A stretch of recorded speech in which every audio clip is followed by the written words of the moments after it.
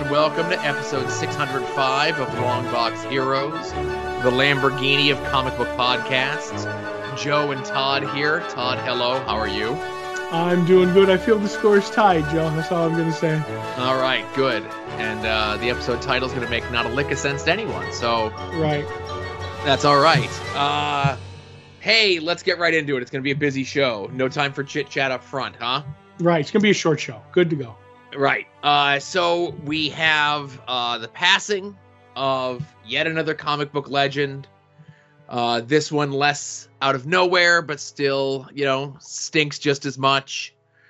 I would say I'll take credit for a high-selling Image title that's coming out this month. Mm-hmm. Directly this podcast. We'll be discussing the controversy, or maybe lack thereof, of the casting of the latest Doctor on the Doctor Who television show. Mm-hmm. And we're going to talk about CGC's latest opportunity.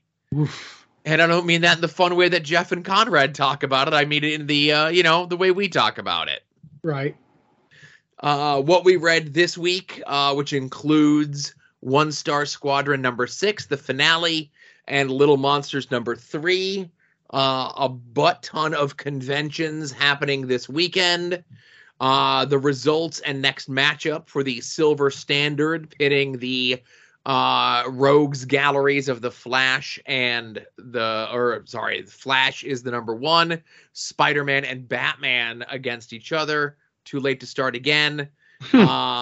And discussion of, spoiler-filled of course, the season finale of Moon Knight and Doctor Strange 2. I know it has a different name, but it's Doctor Strange 2 in my notes, so that's what I'm calling it. Right. Don't push your luck at this point with the show. So. Nope. As long as no one goes off the rails completely and starts swearing, I think we're good. Right. Who'd do that? But anyway. Right. I agree. So as mentioned, I kind of sort of had a feeling it was coming. Obviously, it happened much sooner than later. But George Perez passed away this weekend. Mm-hmm. I know there was a post on social media that his wife had put out maybe late Thursday, early Friday. Essentially just saying that like not announcing his passing, but essentially saying that George is at peace. He's not with anyone, so on and so forth. And it just, I hate to say that it felt ominous, right? Right. But it just felt like this is our notice that the end is coming, Yep. Yeah. Like I said, and it was sad because, it happened. And then I saw a lot of the, the tributes and everything to him, and which is all great, but it made me sadder every time I saw a tribute. You know what I mean? Yeah. Like it'd be like, here's, George's artwork, or here's a picture of me with George, or here's this and that. And George was amazing. And I'm like, yes, he was. And this one, like when Neal Adams passed away, which was only a week ago, which blows my mind. I was like, okay, I like Neal Adams, blah, blah, blah. I don't know. There was just something about George Perez's artwork that I equate to like my entire life of collecting comics. He's drawn everything, and I knew it was coming. But this one, it kind of hurts a lot. Like, and it makes me sad every time I think about it. But at least he's at peace. Yeah. I think there was supposed to be, one more appearance, and I think they did announce, and we'll get into it, right? Okay. Yeah. So this was the thing. It was late Thursday, right? Mm-hmm. It just said, presently George is home and resting comfortably. He is not in any pain. There are no visitors or calls at this time. He is sleeping most of the time and very much at peace. Right. And when I saw that on Friday, I'm like, okay, they're preparing, Yep. And I hate to be morbid about this sort of stuff, and I hate to whatever, but it is what it is. It's something that we kind of, because they were nice enough to kind of share this with us, that we were kind of along for the ride. And as I mentioned, share with us, they're going to be doing his memorial service, not this weekend, but next weekend at MegaCon in Orlando. Right. And they're making it open to everyone. So, obviously he lived a public life, and I guess he dies a public life, for better or for worse. And one would have to assume that this was, as part of his wishes, Yep. And But I'm with you, an iconic artist. We've talked before about how you look at a lot of the multimedia stuff on the DC side, when you would see an image of a 70s or 80s looking DC character, if it wasn't Jose Garcia Lopez, it was Neal Adams, right? Mm-hmm. Where Marvel didn't play as close to that, where they went with like one house style for everyone in a lot of their multimedia releasing of stuff. You'd have your certain X-Men type folks, and then you have your certain Avengers types folks and everything like that. At least when it comes to George Perez and who I most closely associate him with, even though he did a lot of stuff at DC, I closely associate him with the Avengers. Okay. I think a lot of people were pointing this out and kind of pointing the strengths of George Perez out. And I forget who posted it. A lot of stuff was going on this weekend with the George Perez stuff. And their whole thing was, you could tell how good of an artist George Perez was because he would draw a scene of Hawkeye and Captain America out of their costumes. Two blonde-haired white guys having a conversation, and you knew who was who. Yeah. Just by the way he drew their faces, just the way that he drew their body language, just the way that he drew the way they interacted with each other, you knew who they were. Yep. Like Cap. Go ahead. Sorry. No, go ahead. I say like Cap might be more barrel-chested, where Hawkeye might be like more lanky kind of a thing. It was easy to see. But even just more of like a posture sort of thing, like a more of a commanding posture out of Captain America and more of a challenging posture out of Hawkeye. I agree. But I think most anyone is going to know, just because of the success of the Marvel movies when they did the Infinity War stuff, he did that infamous cover for the first Infinity Gauntlet book, and that image was put on tons of stuff over the last 6 or 7 years. Now, conversely, to me, the thing that I will always equate him with is Teen Titans. It's not as big as Infinity Gauntlet because of what came later, but man, between him and Wolfman laying down just made the Teen Titans cool. And then not only helped create Raven, Cyborg, Starfire, you know what I mean? Like a lot of great characters. And the same thing, and with where you're talking about seeing Captain America and Hawkeye out of costume, I'll never forget for the first time reading Titans and George Perez was drawing it and seeing Dick Grayson as Robin, but he was the first time I ever saw somebody draw Dick Grayson looking 19 years old in the Robin costume. And it looked not ridiculous, but so ill-fitting. And then that's when he was like, this isn't me anymore. And he became Nightwing. And I'm like, man, just without making it look ridiculous, he made it look just that little bit, you know what I mean? Like something's off. And then it worked totally. That's, like you said, how good he was. For sure. But I wasn't reading Teen Titans at the time, so maybe that's why it doesn't resonate the same way with me. But if you were to make me choose a DC project that I associate with George Perez, it's very much the Titans. Just that stuff kind of became iconic years later in my purview because I didn't catch it until years after it was published, I'm with you. And then he did Crisis at DC. So between some of Infinity Gauntlet and Crisis and doing the Avengers and then JLA versus Avengers, man, who didn't he draw? Right. It's tough to say,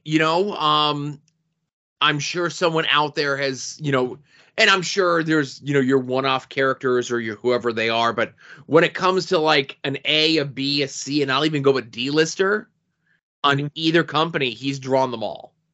Right. Or if you asked him to do it, he would do the perfect version of them. Right. And obviously George Perez doing the Mark Waid Avengers run for the Heroes Return stuff is what Kurt Busiek? Kurt Busiek. Yes, Mark Waid did the Captain America stuff. My apologies. No problem. But that is kind of like what I most closely associate, like those are the Avengers. When I close my eyes and picture the Avengers, yeah, it's the George Perez Avengers from those issues. And they looked so good. Yes. So again, if you're in the Orlando area, don't be a schnurr. But check out the George Perez Memorial Service if you're in the greater Orlando area next weekend, Mm-hmm. That's all. Pay your respects in a respectful way. So moving along, a few weeks ago, Todd, we had, and it doesn't happen very often, a special guest on the show, Kyle Stark, someone who we've been a fan of his work for a very long time. Right. Anytime any of his books come out, we always discuss them here on the show, whether it have been Rock Candy Mountain, Assassination Nation, Six Sidekicks of Trigger Keaton, which is available in trade currently. Mm-hmm. But the early numbers on this book, having it at a 30,000 number, which, in today's market for an indie book is huge. Yep. And I will absolutely 100% take credit for having him on the show. Definitely not because he's been doing more press for this book than press for all of his other books combined. It was definitely his appearance here. Right. And I know we did like a little bit of a tease for it. The book comes out next week. If you did not hit the final order cutoff, we'll remind you next week, go to your local store, buy this book. We'll be doing kind of a little bit more of a spoilery filled talk of it next week, maybe for like preview review. So it gets pulled from what we're most looking forward to coming out this week, especially since both of us read it. Yeah. I will say this, I will be comparing because the copy that we got a month ago, Kyle informed me that there may be some changes between like what you're seeing here and what gets printed. Right. So it'll be interesting to see if and what gets changed between what we got a month plus ago and what hits the shelves next week. Yep. Should be an interesting look. Yeah, for sure. So yeah, it's awesome to see, hard work pay off, I guess, He really beat feet on this one, really got out there to a whole bunch of different media outlets.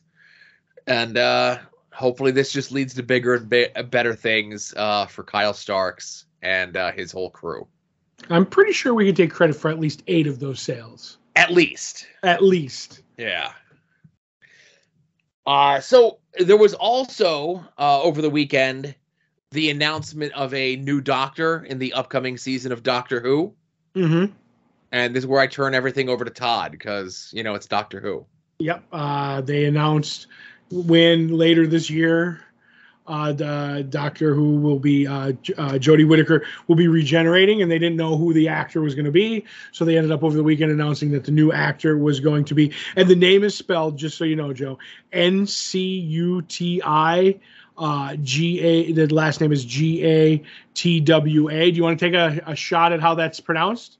Absolutely not. I figured. His name is pronounced Ncuti Gatwa, so I guess that's his Ncuti name. That's my joke, boy. Joe. Yep.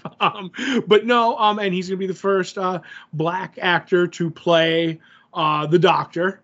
He's not the first black Time Lord, and we've actually seen a white Time Lord regenerate into a black one. So they ended up like setting that up a few years ago. But I find, I never really cared. I wasn't mad when Jodie got picked as the Doctor. I'm like, all I want, and we've always said this on the show, is I just want what I like to be good. So we'll see But the sad thing was I did not think Jodie's run was that great, even though she did a heck of a job. She put her all into it.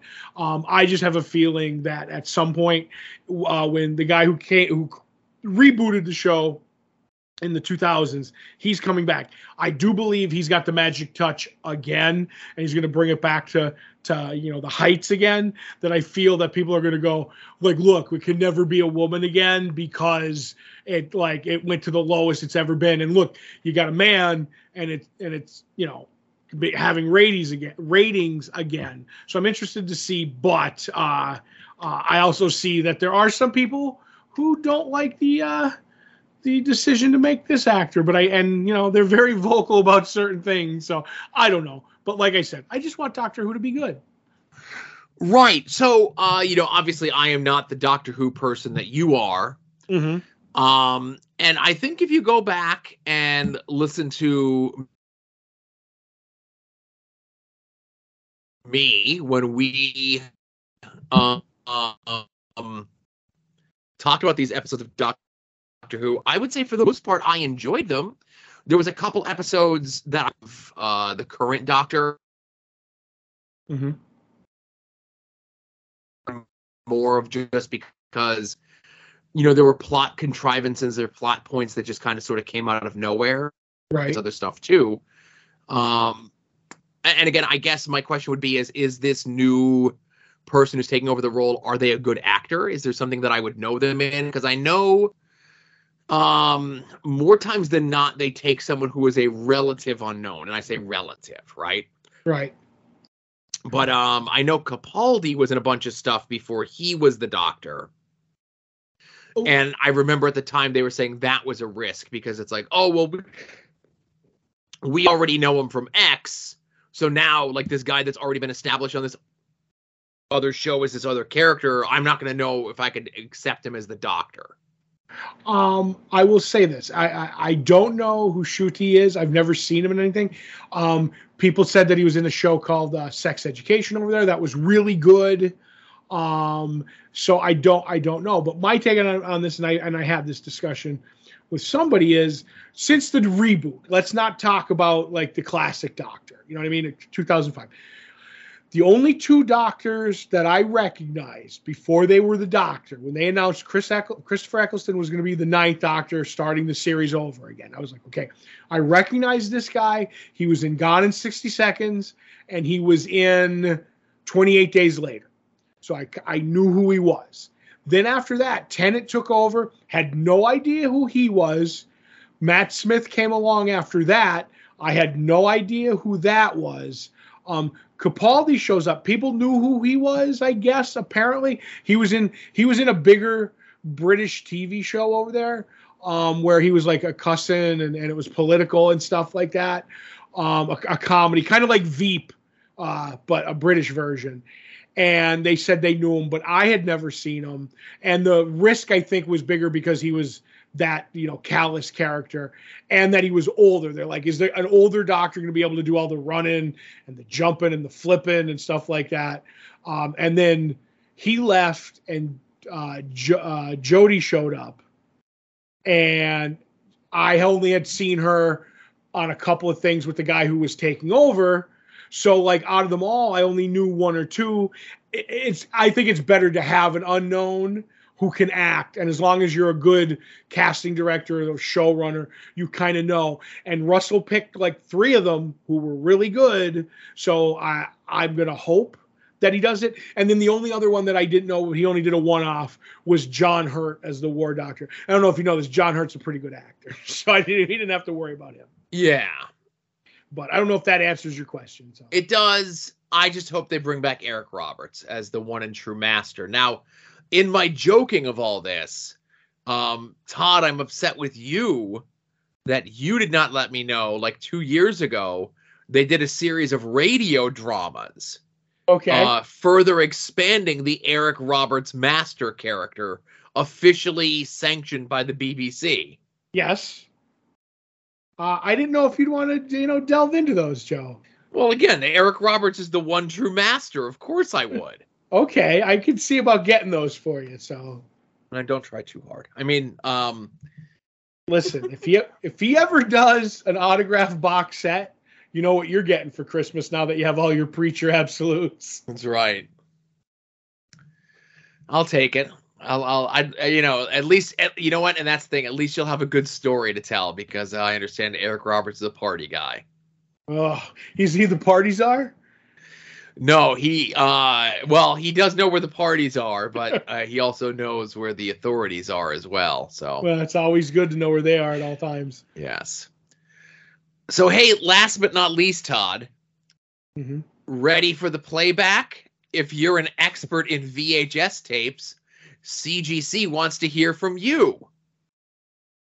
CGC wants to hear from and potentially hire top VHS experts for a new division dedicated to the professional authentication, grading, and encapsulation of VHS tapes. Well-preserved VHS tapes are becoming an increasingly collectible as nostalgia for the media that revolutionized at-home watching continues to grow. Children of the 80s and 90s are now collectors, and the clunky cool VHS tape stands out as an icon of the last analog era before cell phones, social media, and streaming. Wasn't there DVDs in there? No. Okay. Being part of the launch of the new CGC division of VHS tapes is an incredible... They don't say it, do they? Opportunity there's for that the word world's again. top experts to help build a new grading service in a hot collectible category backed by a company and leadership team that has a proven track record in opportunities. That part I added. Right. Well, it ain't wrong. So they go on that what VHS experts should demonstrate. So this, of course, CGC is getting involved in this, which also means that all the other folks are going to get involved in this as well, right? Right. Now, is CGC doing the video games currently, right? I don't know. Because there's a company that does the video games called Wata. Mm-hmm. Not to be confused with the guy that sold Anakin Skywalker to Qui-Gon Jinn. Right. So is that officially Wata Opportunity? Yes. Okay. So Wata, are currently involved in a class action lawsuit involving them kind of attempting to fix and skew the grading numbers and make sure that the higher ended up graded games, they do video games, get into the hands of friends and family of employees.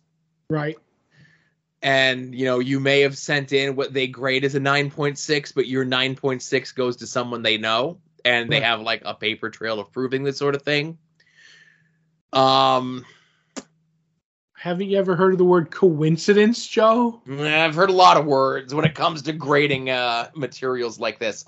So this ends up being a weird situation only because I think most VHS collectors, I would like to think the ones that I know aren't doing it for the money. A lot of them do it because they have some sort of emotional attachment. That's how everything with any sort of collecting starts with. Whether you're like recreating like your Blockbuster wall or you're recreating that like you want all the whatevers, right? Yeah. And more times than not, that stuff's not sealed. You're just getting like a VHS copy. Now, you're going to run into sealed VH copies of stuff starting from 89 when they started doing the price to sell through edition of Batman from all those years ago. And I even remember years and years ago where we were led to believe that the Disney movies that were in like the big giant oversold clamshell cases, that with the advent of DVD and early days of Netflix, that those were worth hundreds of thousands of dollars, and they aren't. People would just say they were, but I never saw people selling them. And like eBay didn't reflect this. But people still believe that these things cost money. But the problem is a lot of these VHS tapes already cost are already worth a lot of money just because of the rarity, just because of none of them are sealed prior to a certain date.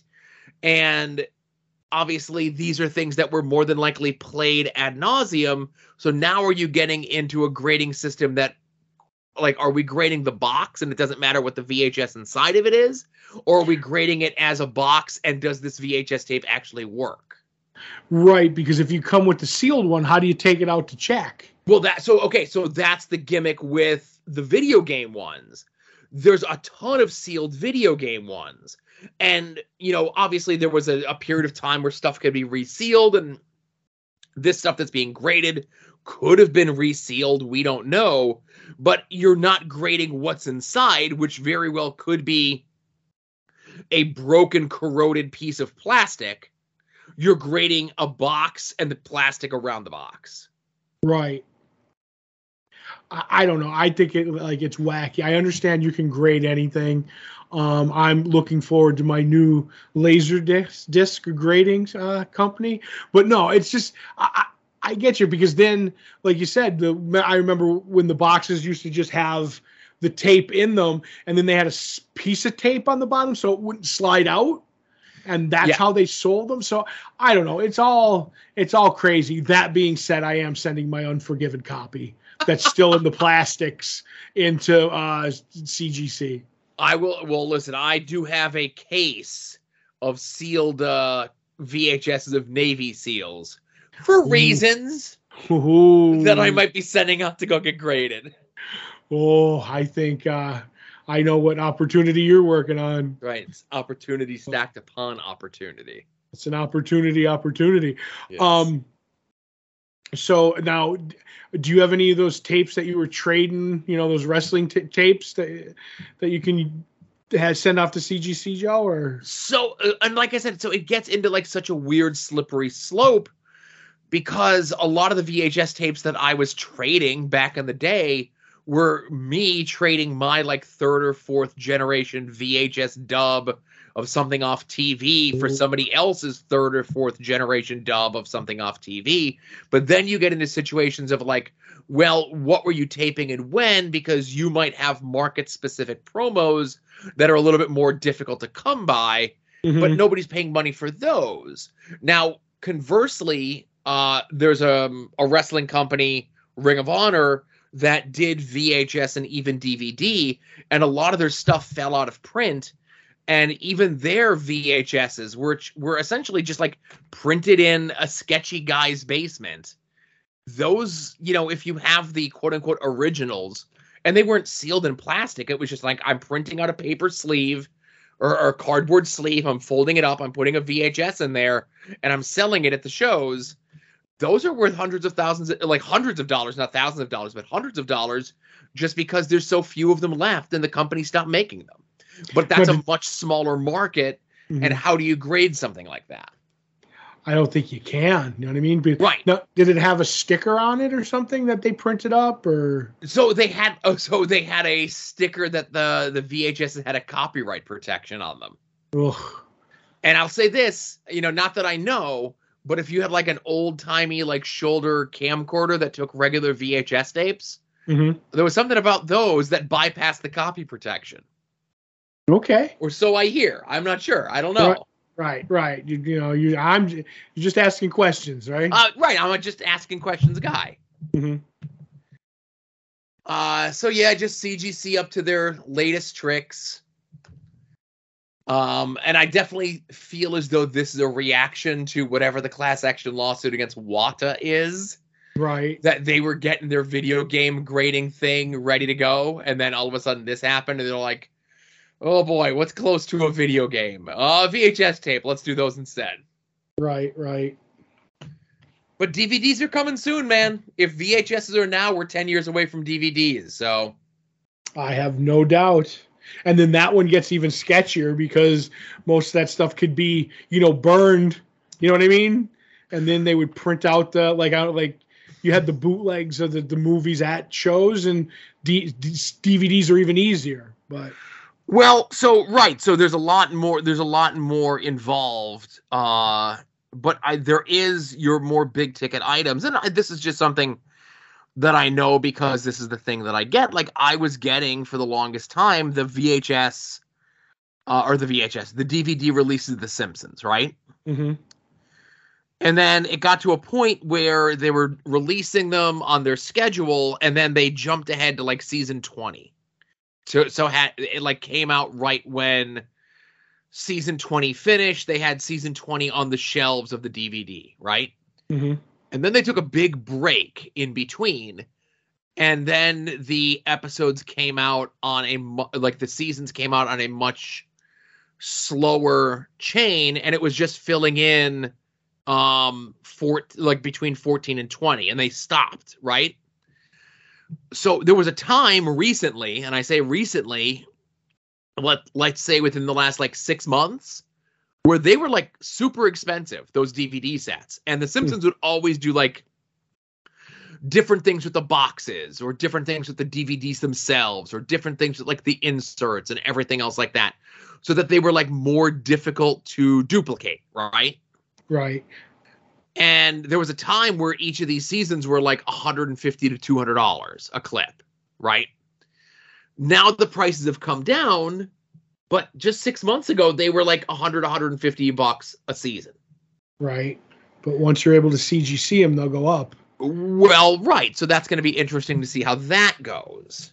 And then I have a question, because the Doctor Who ones, the original format that they were before the Blu-rays, now they put a whole season on a Blu-ray, like of the classic runs. You know what I mean? It's like, here's a Blu-ray box set, maybe 2 DVDs, and it would have like the fourth Doctor's, the 20th season, like all, 20 or 24 half-hour episodes. But back in the original one, they would just put all like one storyline, which would be 2 to 4 to 6 episodes, to be like, that's on one DVD, and they put them out. And then after a while, they're like, oh, I know a lot of these in this look. You can't get them anymore. So we're going to print them to order, any of them that you want. Like if you miss this Doctor, like classic episode, you can get them. Now, are those going to be second prints and third prints? And there's just so many questions, Joe. So many questions. And you get the a couple years back, Warner Brothers had the Warner Archive stuff, where it was stuff that they had in their library, but did not necessitate them putting out like a full retail run of this, but you could do like essentially print to order DVDs of these things. Right. And they would have like, dedicated DVD covers and dedicated menus and dedicated inserts and dedicated boxes. But like, you could still just get them today. If you contact through the Warner Archive and you pay whatever their price is, you could just get, the entire collection of Thundarr the Barbarian on DVD. Right. So who knows? It's, just like I said, CGC up to their old tricks. Mm-hmm. So moving along, a bunch of conventions this weekend. 2 relatively close to each other in Virginia. There's the Tidewater Comic-Con in Virginia Beach, Virginia. Not as many comic book folks, but Brandon Routh, John Wesley Shipp, and Jungle Boy Jack Perry, Herm Sassafras are going to be there. Okay. Then in Roanoke, Virginia, at the Big Lick Comic-Con, that's going to be your more comic book folks, Jim Shooter, Larry Hama, Bart Sears, Rags Morales, that sort of thing. Mm-hmm. If anybody sees Larry Hama, go ask him to draw you the Colonel. What was the name of the leader from G.I. Joe, the evil?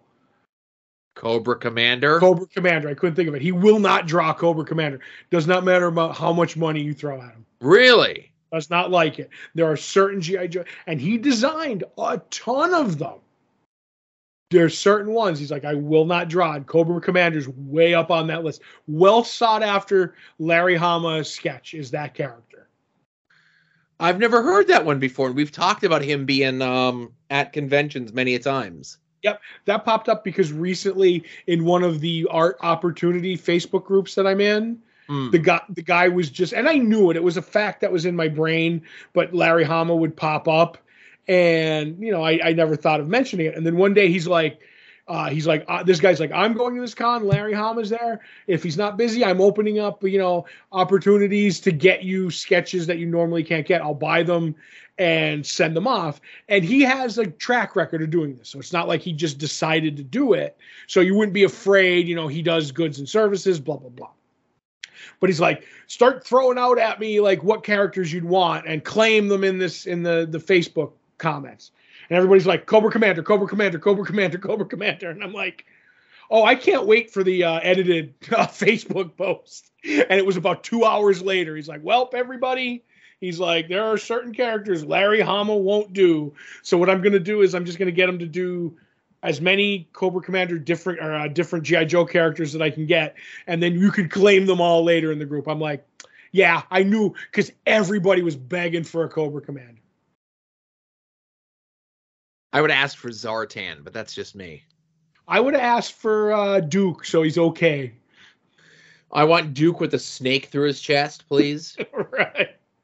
And then one where he's okay. One where he's okay. No, it would be the drawing would be Duke with the snake through his chest, him whimpering "Yo Joe," which was his last words. Right. And then a word balloon of someone off camera saying, "Hey, everybody, Duke's gonna be okay." Right. Also, Fan Expo was in St. Louis, Missouri this weekend. No Frank Miller, but William Shatner, Michael Rooker, Michael Rosenbaum. The Clerks 3 crew is going to be there. So I got to take the Navy SEALs opportunity elsewhere. Jay Lee, Tony Harris, Peter Tomasi, that sort of thing. Right. Frank Miller is there because he just signed that exclusive. Oh, okay. Oh, was it a Fan Expo? It is, but I said Frank Miller isn't there. Oh, okay, yeah. Sorry. Which is surprising because he just signed that big exclusive. Gotcha. My bad. And last but not least, and I would say this is the biggie, Motor City Comic Con in Detroit, Michigan. On the comic book side of things, you got Katie Cook, Mike McCone, Robert Venditti, Simon Bisley, William Messner-Lowe's, Jimmy Palmiotti, and Amanda Connor. Media guest side, you've got Katie Lotz from The Legends of Tomorrow. You can go commiserate with her and ask her to rate your wigs. Yep. Ooh, there's a grading thing I want to do. Right. Christopher Eccleston, Danny Trejo, Freddie Stroma, Vigilante from the Peacemaker TV show. Right. And then from the world of sports and entertainment, MJF is going to be there. Don't know who that is. Ruby Soho is going to be there. I know who that is. Adam Cole and his baby are going to be there. Okay. And this is kind of like 6 of one, half a dozen of the other. Freddie Prinze Jr. is going to be there. Okay. Because last week on Twitter he had stated that he plans to open up a wrestling promotion in the next 18 months. Oh. But this is a big one for me. Ethan Page is going to be there as one of the featured folks that you could meet. That's cool. And I've known Ethan Page for a long time. I've known him, and I consider him a really good friend. And I know he's a big comic book guy. So for him to be one of the featured folks that you can get to meet at the comic book convention, alongside like all these other big name folks, I'm sure he's got a little bit of, what we would just say, like bucket list thing, maybe. Right. But I'm super proud of my friend that he gets to like have this sort of thing happen for him, That is kind of cool. I was hoping that if Freddie Prinze Jr. is going, that he would go get his Ultimates signed by Freddie Prinze Jr. Do you remember that? Remember that original run drawn by Brian Hitch and all that stuff? When that started, the Hulk wanted to kill Freddie Prinze Jr.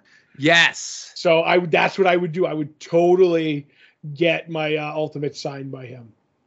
That's a good one. So if you're going to that convention, go get that issue of Ultimates and see if Freddie Prinze will sign it and try to squeeze some information out of him about the wrestling promotion as well. Yep. So this is getting truncated. Soon to be named network.com, soon to be named network.tumblr.com. Akira Tetsuo, your mom, you know all the shows. Anytime they go live, you can find them over at soon to be named network.com, soon to be named network.tumblr.com. Anytime anyone from those shows appear on other shows and they let me know, they will appear there as well. So you'll never miss a moment in the soon to be named network universe. Check out these websites as well. Kevin Hellion's masslibrary.com, Rick Williams' The Chop Shop, Jason Sandberg's Jupiter, Chris Runt's Battle Monsters. Those last two are comic books. You could probably contact those guys and get copies of them. Reach out to our comic book shop, Comics on the Green. Their Facebook presence is where he does a lot of his announcements, business reminders about new stuff coming out, so you don't miss out on pre-orders of stuff. If you don't have a comic book shop in your area or a good comic book shop in your area, let our shop be your shop. Get your subscription stuff sent to you weekly, bi-weekly, or monthly. And if you do, there's a very good chance that you might get a sketch on those books or on the package from our good friend Becky. You can go check out her process, sketches, commissions, prints, and otherwise over at her social media. And all of this stuff is linked up into the show notes of every single one of these episodes. Yep. That's the fastest plug segment that we've done so far. Let's get into what we've read from this past week, Todd. I'm going to start with the book we were both looking forward to most, which is One Star Squadron, written by Mark Russell, art by Steve Lieber. The final issue in the 6-part run. After the falling apart of the business, Heroes Are Us. It is Red Tornado, thinking about everything that's happened over the past couple of issues, what's happened to Gangbusters, that he was helping him out, and his fate, and it's time has passed, and he's thinking about all the people that have worked under him like a good boss would, and he goes to see if they're all right at this point, and also to get information about the Minuteman, to see what's become of, if anybody knows what's become of him after the fallout of last issue. And he goes and he makes amends with some characters he just talks to, and then he ends up getting information about Minuteman from him. He's like, what's happened to him? And in the end, it kind of, because he's asking himself the whole time, do I deserve to still call myself a hero because kind of what I've done, certain decisions I've made to help out a friend who may not have made the right decisions. For a very funny book, this took like a deep introspective turn, which was kind of weird, but it like really worked.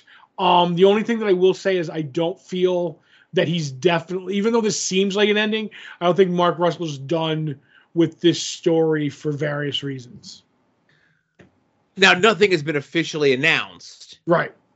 And there's nothing at the end of this issue that says all your favorites will return in X. Right. But I did like that we did get some codas of all these characters. I did like, some characters that may not have been acting like themselves in this book. Mm-hmm. And we talked before, when you take characters like Gangbuster or the Heckler or Red Tornado even, right? Mm-hmm. And you put them in a book like this, which is technically a humor book, and you play with them a bit. It's okay because, one, they're not appearing in anything else currently, and two, sadly to them, no one cares.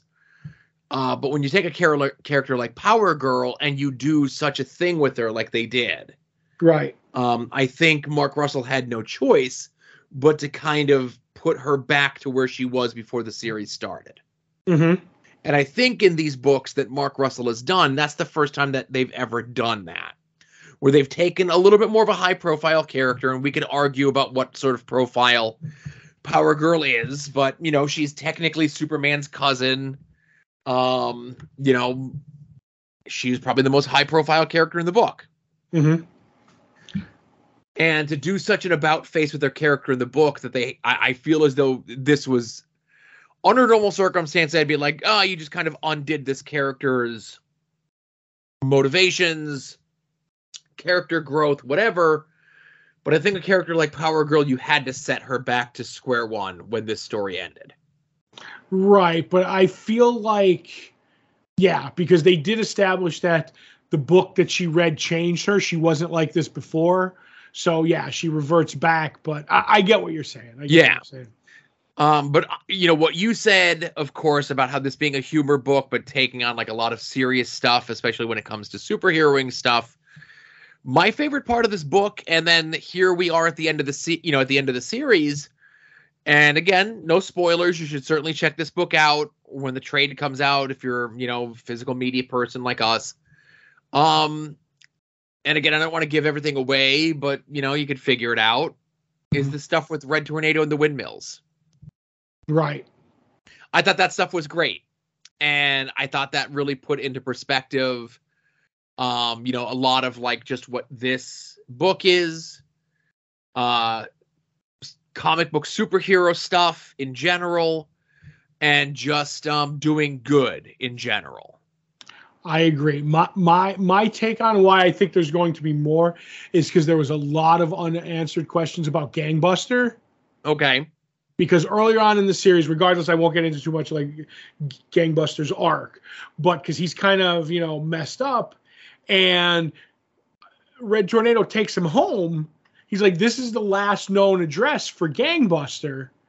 And they knock on the door and somebody answers, says, no, I don't know who this, and they use this shoot name and blah, blah, blah. Like, I don't know who it is. And so he's like, my mistake for, bothering you. And he leaves. And when they shut the door, there's like all these press clippings of Gangbuster on the wall. And that's never brought up again. Like why these people that didn't want him anymore wouldn't acknowledge him. Obviously, he's a bit crazy. I think there's a story to be told of Red Tornado finding the Gangbusters family. You know what I mean? So I don't know. We'll see. I'm hoping, but you never know. Right. I'd love to see more of this side of the DC universe explored, Yeah, and I do love the shade of red they use for Red Tornado. It pops so hard. That's all I'm going to say. Yeah, it's more of a maroon, but I get you. Mm-hmm. So like I said, there's a fun little series. I really enjoy a lot of the stuff that Mark Russell does. And I'd love to see him and Steve Lieber team up on something again, just because whenever I see Steve Lieber's art, it makes me feel like Superior Foes of Spider-Man. Right. So the other book that we read this past week was Little Monsters #3, written by Jeff Lemire with art by Dustin Nguyen.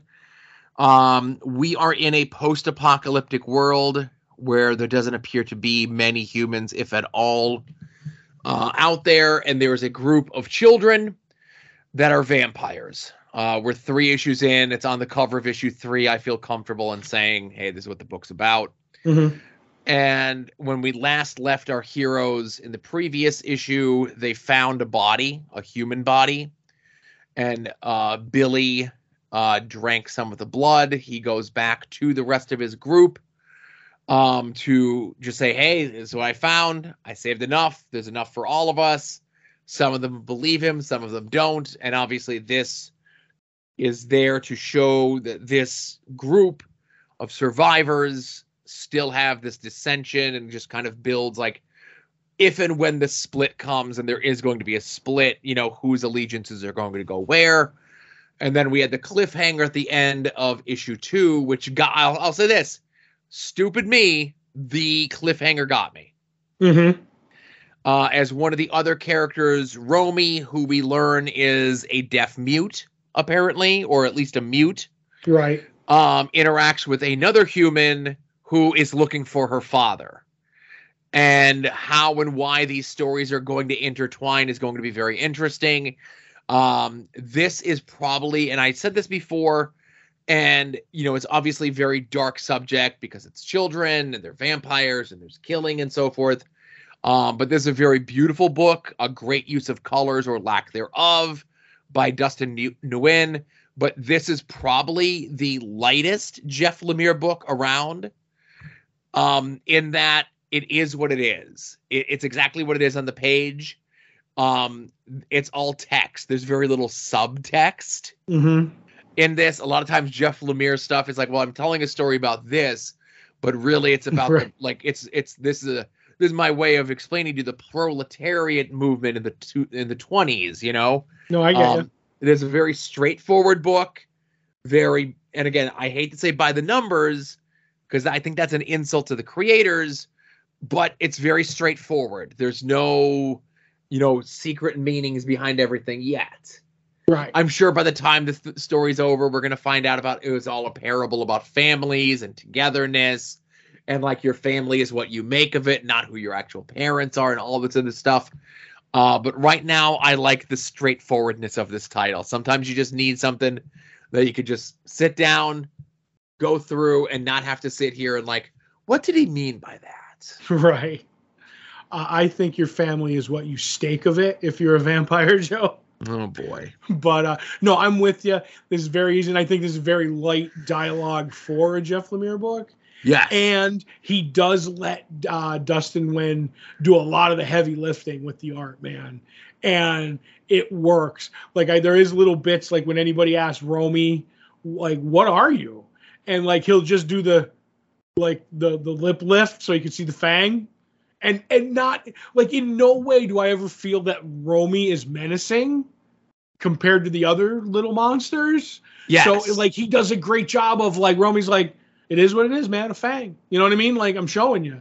Where the other ones now, especially once they've had the blood, it's like, ooh, there's a change. So and you could see it in the way like Dustin draws them before and after the human blood, if you know what I mean. Like, yes. Like honestly, like their eyes change too. It's like, so it's really good. And I'm a big fan of Dustin Nguyen and especially Jeff Lemire together. And I'm wondering if as this book goes on, maybe we'll get more color at some point. But right now it's just black and white and the blood is red. They had a little bit with Romy was doing his art. I have a feeling by the end of this book, it's going to be full color. I don't know why. That's a good theory. I know I had mentioned that my thought on this is that this is kind of capitalizing on, but not outright saying like all these black, white, and red books that are out now. Mm-hmm. Instead of putting it on the cover, they're letting you kind of discover it for yourself. Right. Yeah. So that's what we read this past week. Let's get into what we're looking forward to coming out this week.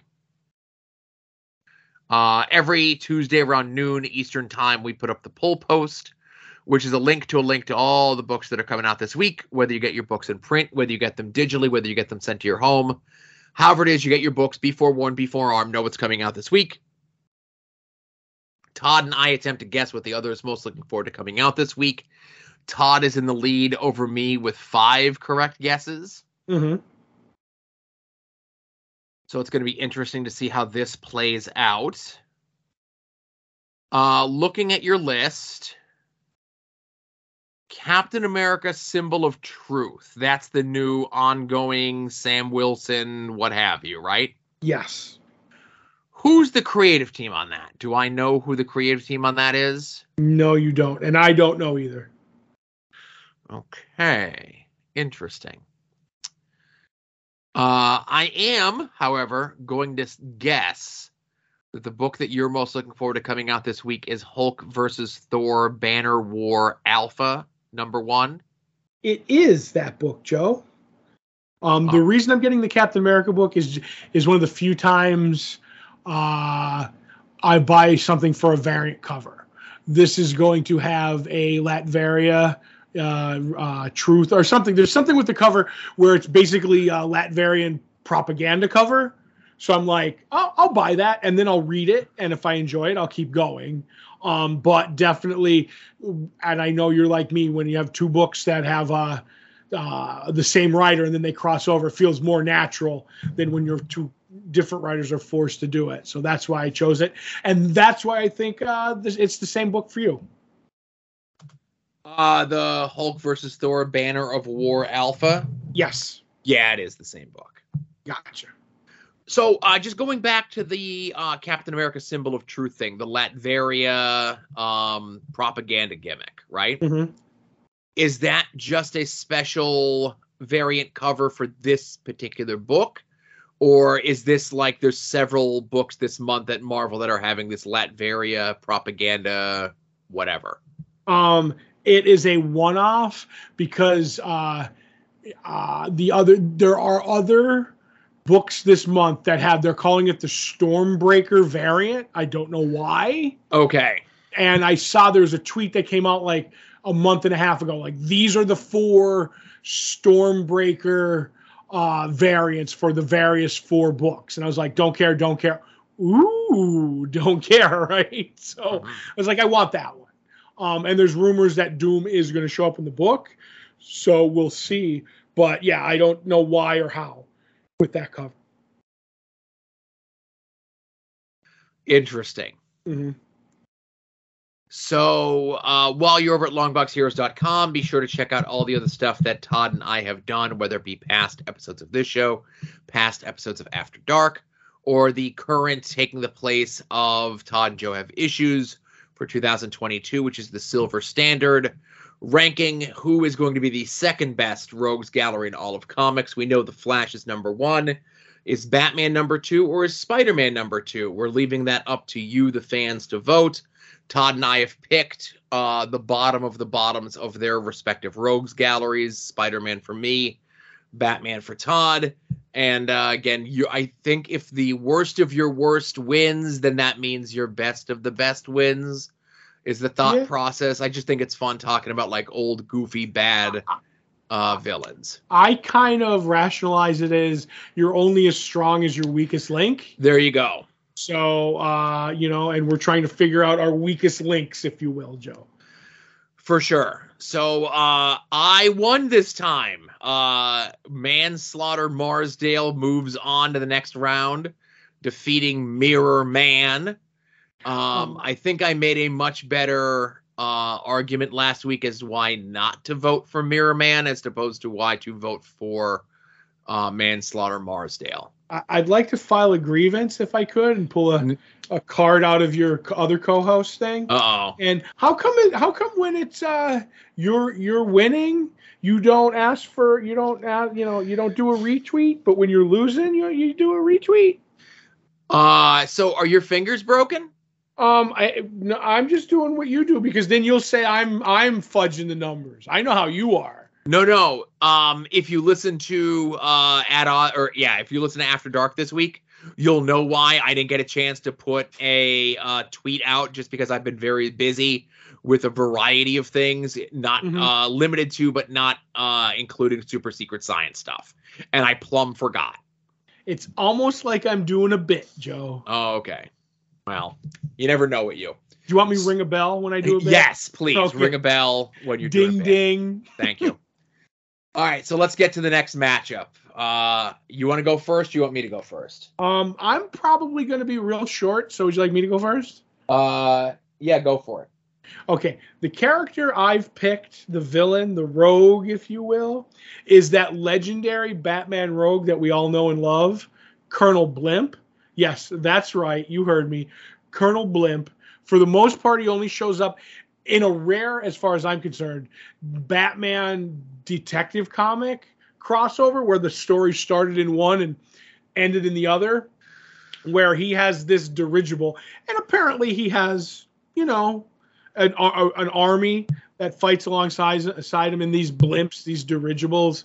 And it starts out that his plan is to steal various battleships and submarines and then ransom them to the government. And through a series of events, Batman ends up fighting him a few times.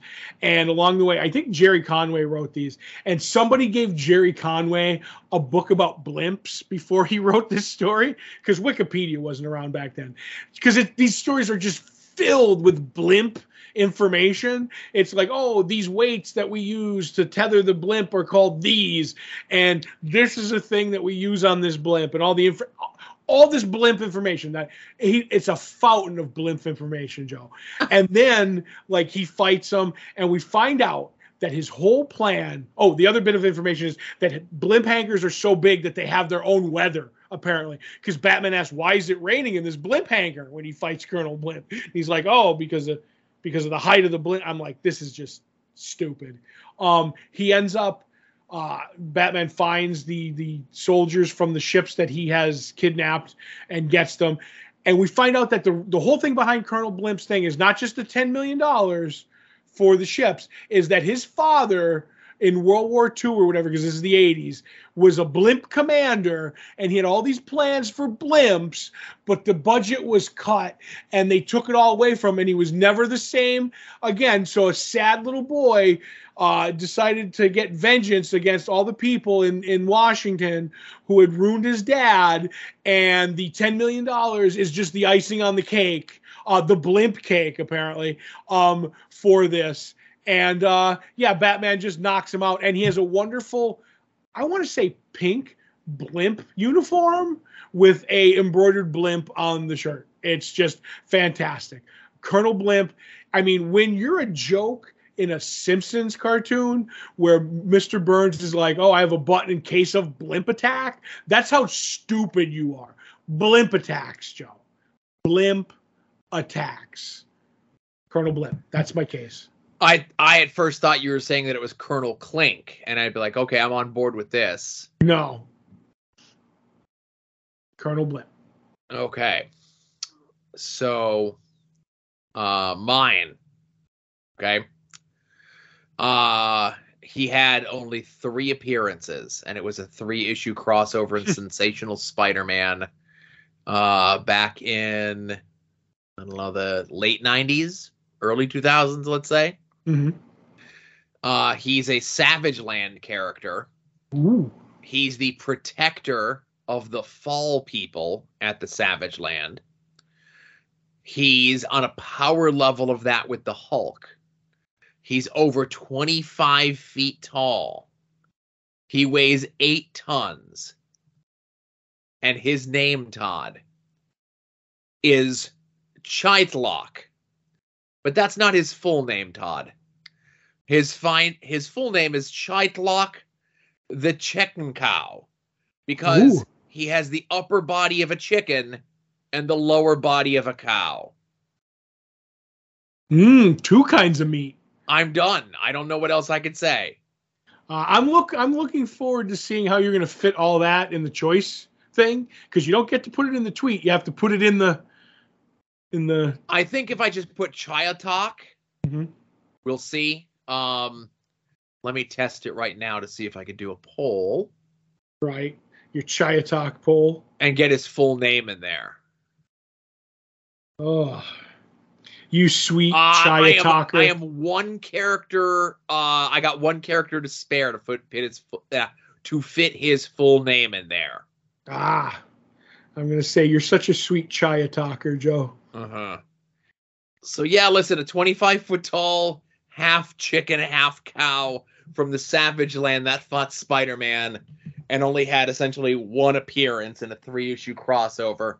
I don't think it gets better than that. I'm hoping for a Colonel Blimp Chia Talker crossover. I think he's got a better chance of teaming up with Colonel Klink. God, did you know they had a radio in the coffee pot? They did? Anyway, so the post and the voting will go up tomorrow. Todd will ring a bell, so I remind myself to remind him to do another push for the voting. I'm sure if Todd tweeted that out, I would have remembered. But anyway, while you're over at longboxheroes.com, of course, you can go to our store where you can buy shirts and pins and stickers with our fancy logo on them directly from us. You can head over to our TeePublic store and get designs inspired by this show, Long Box Heroes After Dark, At Odds with Wrestling, Final Wrestling Place, and Hit My Music, on anything from cell phone covers to notebooks. The 35% off sale is going on now until Sunday. So now's the time. I hear that TeePublic might be raising their prices on shirts. So, maybe get those orders in before that rolls through. You can also sign up for our Patreon. As little as $1 a month is going to get you 2 bonus shows from Todd and myself. One, Piro Mounties, looking at the films of independent filmmaker Mark Piro, most notably known for the USA Up All Night classic, a Polish vampire in Burbank. We're also doing the ongoing series of Previewing the Past, where we look at 30 years ago, that month's previews catalog. We just recorded May 1992 this past weekend. You can look at the full previews catalogs for all of 91, all of 92 up to date. I'm going to get there back eventually to get 90 up there. Some of those are there. Mm-hmm. And like I said, all of that for as little as $1 a month, $5 a month is going to get you all that stuff early, 2 weeks before everyone else, and it'll also get you After Dark 2 days before everyone else. So you can listen to these shows in the correct listening order. You could also help us out by making any and all of your purchases through our Amazon click-through. It's the banner at the top of the page at longboxheroes.com. Does not cost you anything extra. Amazon call it an advertising fee. I call it the thing that makes Todd happy at the end of the month when he gets his cut of the money. Yeah. Some of the notable purchases through the Amazon click-through this past week include somebody purchased volumes 7 and 8 of the current ongoing Transformers books over at IDW. Somebody purchased the latest digital issues of Star Wars and Teenage Mutant Ninja Turtles. Hey, with the recent full-fledged merger between Comixology and Amazon, if you do get digital books and you do purchase them directly through Comixology, there's a way that you can do that through our Amazon click-through. I'm not sure how to do it, but somebody's doing it. People are doing it. I'm sure it's easy to figure out. That's above my pay grade. Somebody also purchased Chef's Fridges. More than 35 world-renowned cooks reveal what they eat at home. Food. They eat food. It'd be awesome if it was just like Hungry Man dinners. I would be great if it was Lunchables. Yes, stuff like that.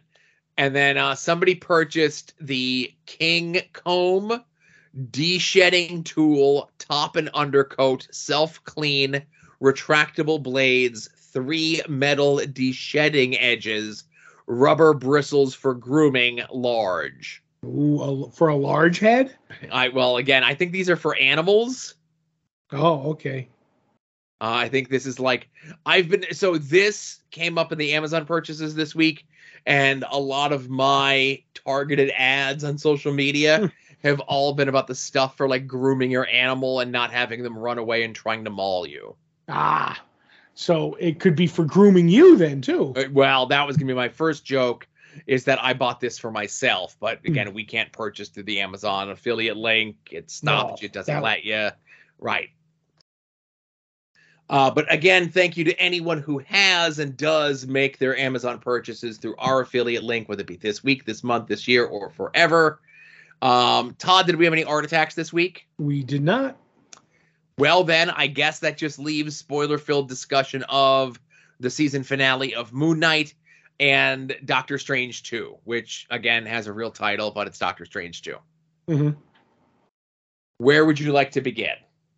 I guess we could start with Moon Knigget. All right.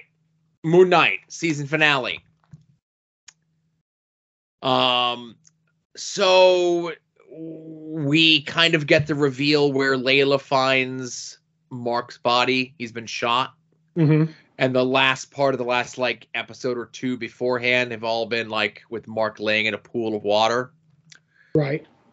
So now with Mark dead, clearly, and Harrow ready to complete his plan, he goes off and doesn't notice Layla very clearly and very loudly, choking and punching people while she follows them. There's even a part where, she bops a guy. Harrow turns, and it's just nah, never mind. Let's just keep going on with her plan. He could have ended Layla right then and there, and this would have been a much shorter episode. Right. And then even further still, in of its typical villain hubris, the scarab that they use to find whatever it is, he just leaves it there on Mark's dead body. It's yeah, there's nobody following me. There wasn't definitely somebody else who was part of this crew that was after me. I'll just leave this thing that they could use to follow me on the corpse of my rival. And that definitely won't result in my downfall. Right, that golden scarab, if you will. Yeah.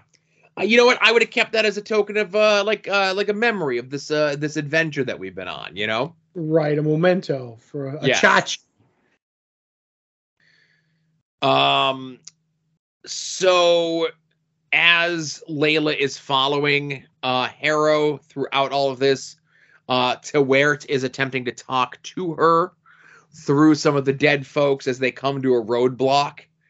And he essentially says, like to his followers, like he does like his whole whammy on all of them, and there's only one guy who survives, right? Right. So all those guys are all dead and laid out and everything, and Tewert is attempting to talk to Layla through all of this, essentially like saying like, hey, I know you thought that Mark was protecting you from Khonshu because Khonshu wanted you as his avatar, but no, you should be my avatar. That'll be fun, right? So then when Harrow summons whatever the thing is, I forget, it's like a crocodile looking thing. Right. The crocodile looking thing tells Harrow that his scales are not in balance. And it's not for all the horrible things that he's done. It's for something that he's going to do in the future. But she's going to let him live because he's the one who summoned her, right? Right. So during all of this, Mark is in the spirit realm with Tewert. He gets like a moment of conscience, essentially saying like, no, we can't leave Steven back there. I need to go and save him. As he's also about to turn into part of the sand, their hands come together and it kind of fuses their hearts together so that now they're one. Yep. Now they're complete, and now their scales are balanced. Now they can go through the doors, and now they can go and stop Harrow. Also, Mark had the little statuette thing of Khonshu, which Layla gets and breaks to free Khonshu. We get the big battle between Khonshu and the alligator lady. We get a more imbalanced battle of Mark and Steven as Moon Knight, taking on Harrow and his minions as they are attempting just to free as many souls as they can to power their god. And Layla finally relents and becomes the avatar of Tewert, and I think her design looks really cool. And she gets to do a bunch of awesome stuff in the superhero-y outfits. Right, and apparently she's the golden scarab. Yes, there you go, the golden scarab, sure. So there's a part where they have Harrow dead to rights, ready to go. Mark relents.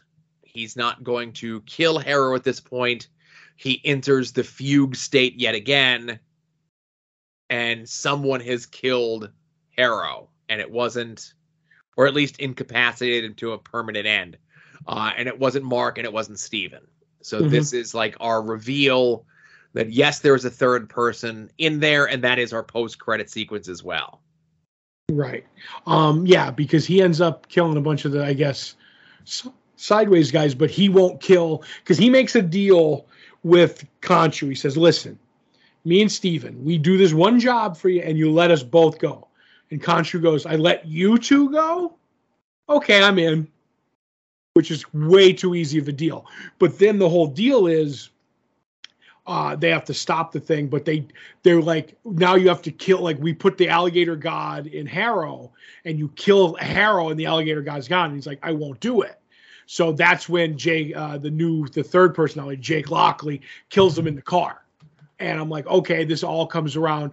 It was a fun episode. I really liked the God battle. It reminded me of a kaiju battle, like Godzilla and everything. And the shots of them in the sky while the small people were fighting, thought that all looked really cool. But in the end, I really didn't care much about this because, they left us hanging with the third character and what's going on.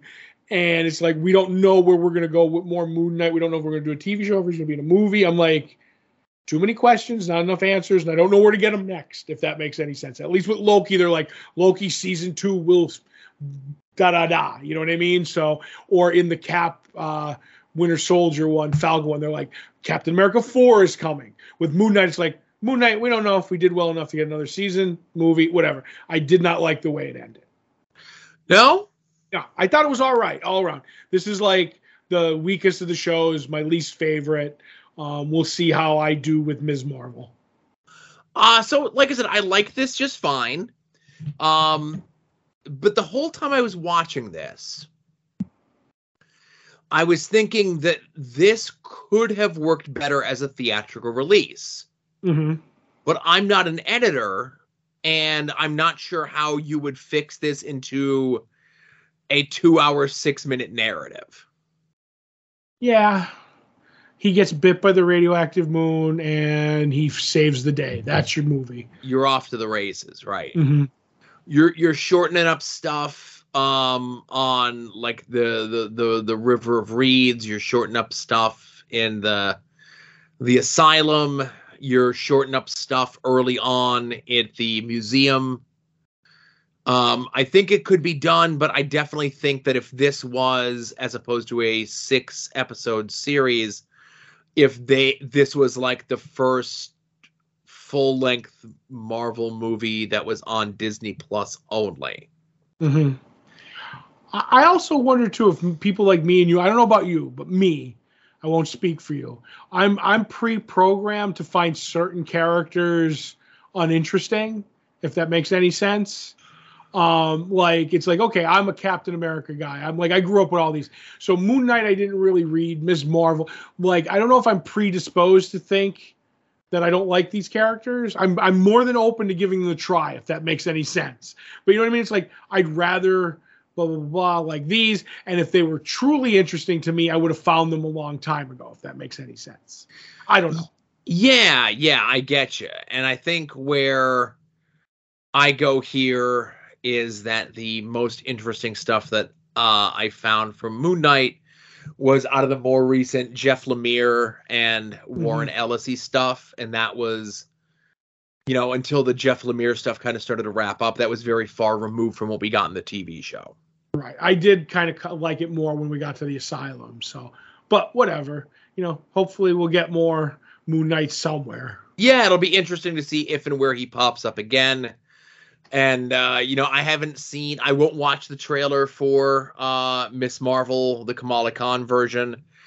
Just like I said, I don't know when that one shows up, what date that is, but, I got to put it on the list now. If it's not, June? It's June 8th. Yep. Thank you. You're welcome. So again, looking forward to that, because that I feel is going to be your either planting the seeds, or that's going to be the one that wraps up with like all these characters come together and they're going to return in the Young Avengers Disney Plus show. Could be. Yeah, that's what I'm thinking. Speaking of Disney Plus, Young Avengers, and things of that nature, let's get into Doctor Strange in the Multiverse of Madness. Ooh, you said the full name. Well, I pulled up the Wikipedia. Gotcha. IMDb or whatever it was, right? Mm-hmm.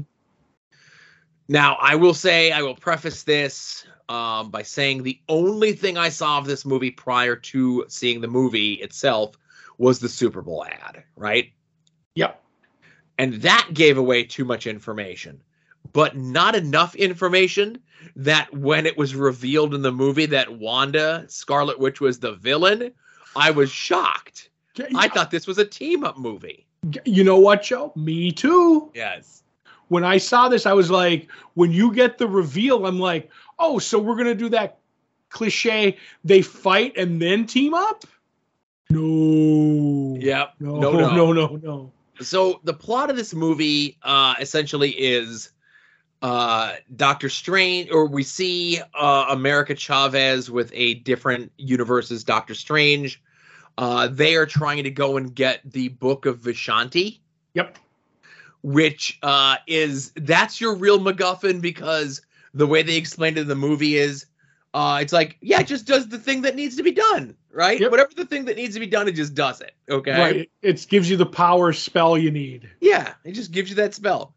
So as they are attempting to get it, and all the different monsters and creatures and so forth are trying to stop them,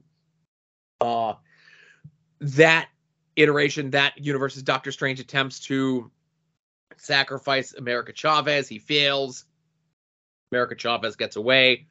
She has the power to be able to travel through the multiverses, but she does not know how to control her powers, which, surprise, shock, at the end of the movie she does. They come to our 616 that we learn. It's the 616 Marvel Universe. I think we knew that. even though it's not, because the 616 is the comic world, Joe. Well, this is the comics, right? No, this burns me. This should have been a different number. All right. But anyway, go ahead. So Doctor Strange has to leave his girlfriend's wedding. No, right. She's getting married to someone else.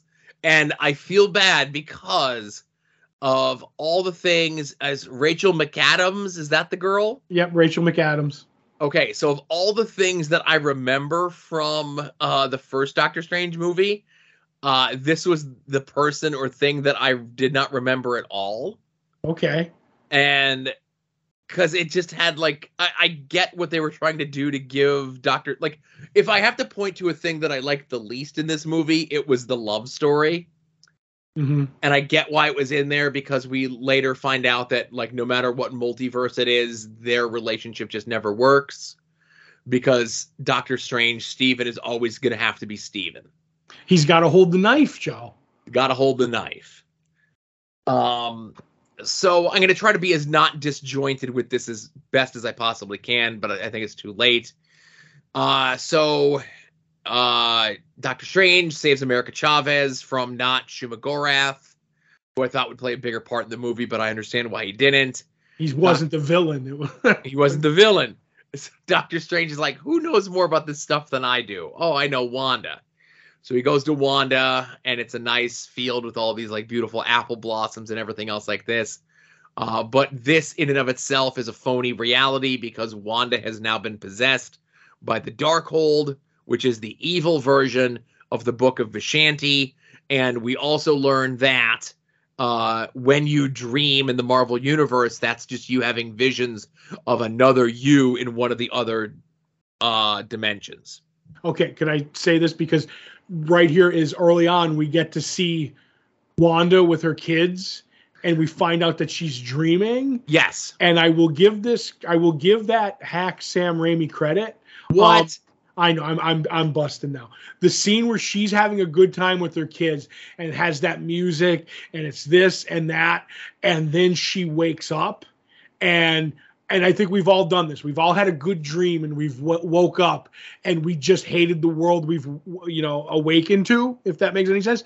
The way he does that is absolutely amazing. It goes from this like joyous her with her kids to this, to like no music, no sound, just like an empty feeling. And I'm like, oh boy. And then like, as we'll get further, do they put the Scarlet Witch through the ringer with like emotion? But yeah, I just love that scene. I wanted to mention.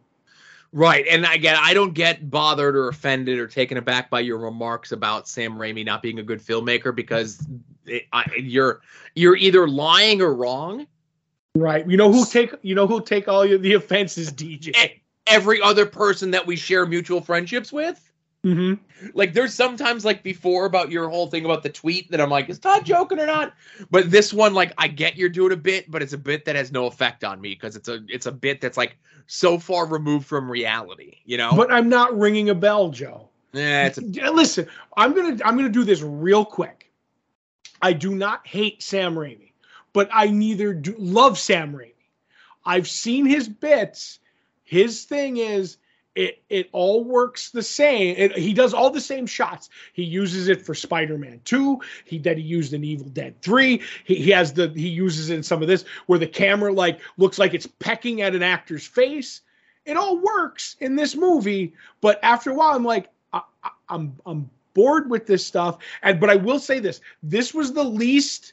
I thought this movie was going to be way more campy than it is. After they skidded into like Ragnarok and Guardians of the Galaxy, where they're like, they want that feel of a movie where it's jovial and funny and whatever. I thought they were going to give Sam Raimi notes, like, give us more of that. Give us more Evil Dead 3 Army of Darkness. And I did not get it. And I was very, very surprised. I thought we were going to get more the jazz scene out of Spider-Man 3.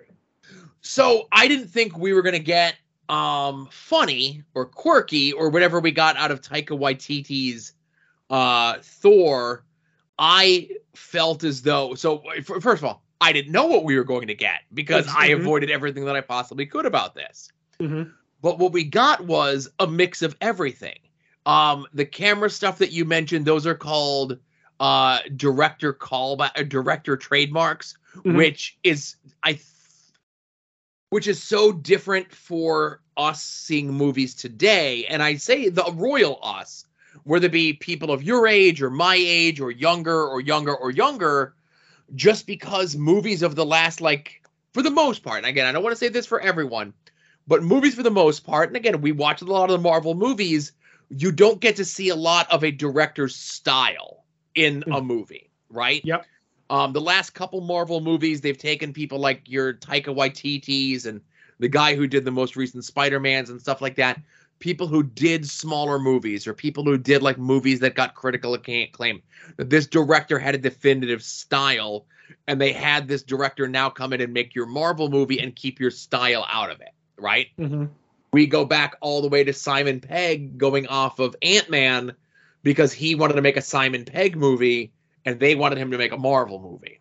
It wasn't Simon Pegg. He was the actor. You're thinking of, I can't think. He directed. You know who I mean? Who does the stuff with Simon Pegg? Right. Isn't his name Wright?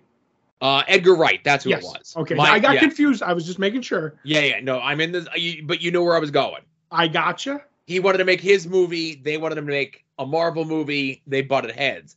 This was Sam Raimi making a Sam Raimi movie in the Marvel universe. Right. And I talked to a bunch of people afterwards, and a lot of people were like, "Oh my God, this was like so Sam Raimi."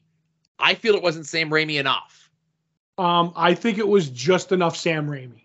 Right. And I don't mean that. I'm not trying to be insulting. I thought it did a great job. This was the closest you're going to get to a horror movie in the Marvel Cinematic Universe. Okay. And at times it was very scary, like neck snapping and people falling on fences and injury to the eye. Well, one big eye anyway, but you know what I mean? Yeah. So the last couple weeks when we were watching Moon Knight, we both remarked of saying like, yeah, like for a Disney Plus show, this is like a little bit more graphic, a little bit more violent, a little bit more scary than the usual fare. And I know for the longest time, there had been people that had said, like, why doesn't Marvel make an R-rated movie? Right. And the reason that Marvel doesn't make an R-rated movie is hundreds of millions of dollars. Because whether you believe it or not, if you look at the highest grossing R-rated movie of all time and compare it to the highest grossing PG-13 rated movie of all time, there is hundreds of millions of dollars are different.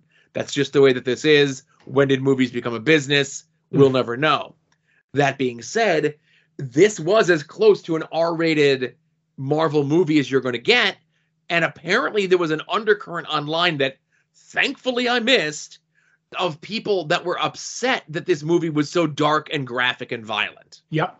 I will say this, like, because me and Matt were talking after he saw the movie Tex. He's like, did you just see it? He said, yeah, because I didn't want to spoil anything. He's like, in the theater, he had kids crying in his theater. And I'm like, I could see it. I didn't have any in mind, but I understand it. And we kind of got off the subject of things, and I think everything's been spoiled mostly about it. And I'm glad that we're having more of a discussion about like the process and everything else of the film. Right. But I enjoyed it. I liked it. It's not. I'd say it's in like the lower third of the 28 Marvel films. Really?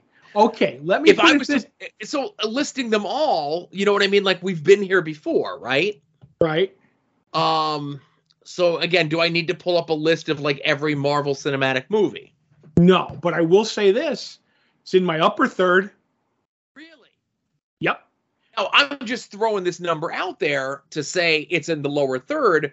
But again, 28 movies, lower third, that's like bottom 9-ish. But can I find a comprehensive list somewhere so I can like kind of point at this, right? Right. And I'm just going to say this while you're looking. The reason I liked it is because it starts and it doesn't stop. Whether or not you like that or not, I was never bored, and it's always there, and it didn't descend into like nuttiness in a weird way. You know what I'm trying to say? It was tragic. I felt bad for things like this is way up there. I'm wondering if I went in, all joking aside, I had a low bar because it was Sam Raimi for me. And to me, he crushed it, like absolutely crushed it. Okay. So didn't see Eternals, so immediately it's above Eternals, right? It's above for me. Captain America: First Avenger. Ooh. I really like Captain America: First Avenger. I like all the Captain America movies. So okay. Captain Marvel. I'd put this above Captain Marvel, but not like way higher. I put this above Captain Marvel. I'm not even going to argue where, but it's above Captain Marvel. Okay. First Iron Man.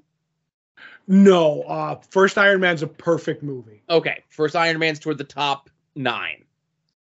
Second Iron Man movie. I like this better than the second Iron Man movie. This is better than the second Iron Man movie. First Thor movie. Better. Okay. This is better. Anytime I say better, this right. Doctor Strange is better. Avengers. Ooh, I think Avengers is a perfect movie also. Avengers is better. I'm with you. Iron Man 3. Better. And again, if I disagree, I'll interrupt you. Thor: The Dark World. Better. Just as a side note, so we go to see the movie. So just the way that everything kind of worked together, like we were trying to figure out like when the hell we were going to see this movie, right? Like, I'm going to see it by myself on like a Monday, and while I'm gone to wrestling, you guys could maybe go see it on Friday because everybody wanted to go see it, right? Mm-hmm. And then my kid doesn't have Scouts anymore, so as we're leaving the house on Thursday, and my wife's like, "Oh, we don't have Scouts tonight," I'm like, "No Scouts. We're going to see Doctor Strange tonight." And I'm like, dude, I go, we can go to the 6:30 to the 7. And she goes, let's do the 7 just so we're not cutting it close. So we went to go see it on the Thursday night just because like, I'm like, we got to go see it, you know? Did Ad Odds get pushed back? Ad Odds did get pushed back. Yes. Oh, well, it's a worthy cause. So when we go to see the movie, they do like a little thing because Thor, God and Thunder, or Love and Thunder, whatever, it's coming up next. Right. Mm-hmm.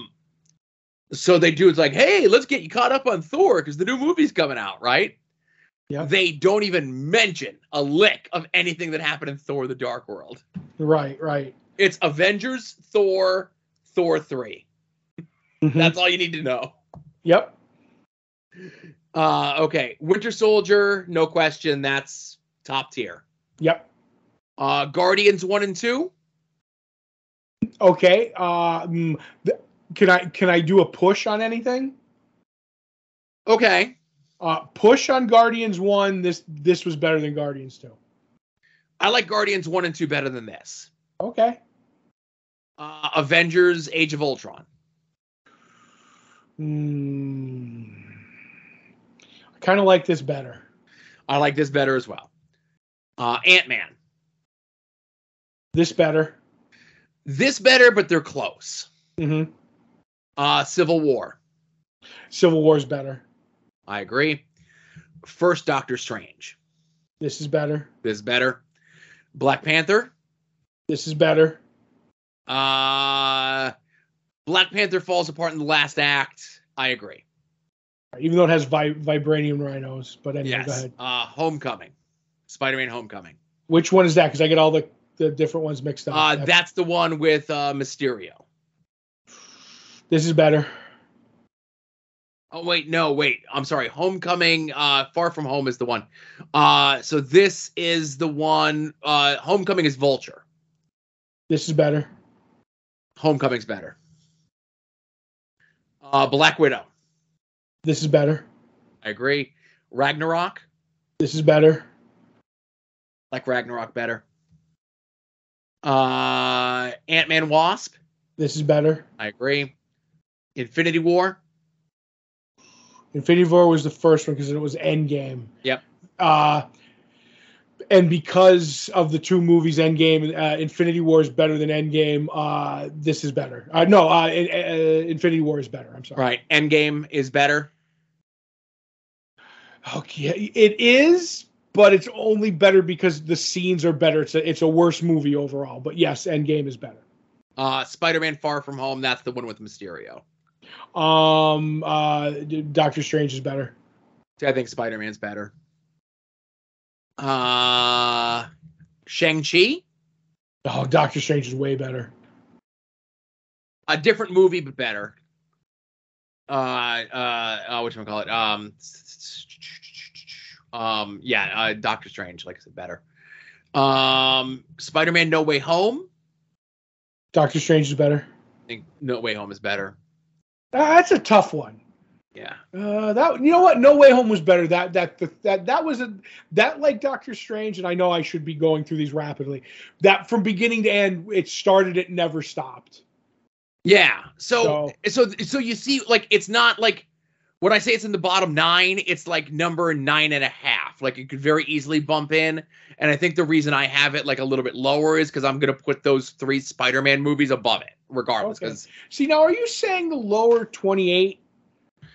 No, there's 28 Marvel movies. Right, and you're saying the lower third, not the top third. Right, it's in the bottom third. Okay, see, I think it's probably like the top of the bottom third. Okay.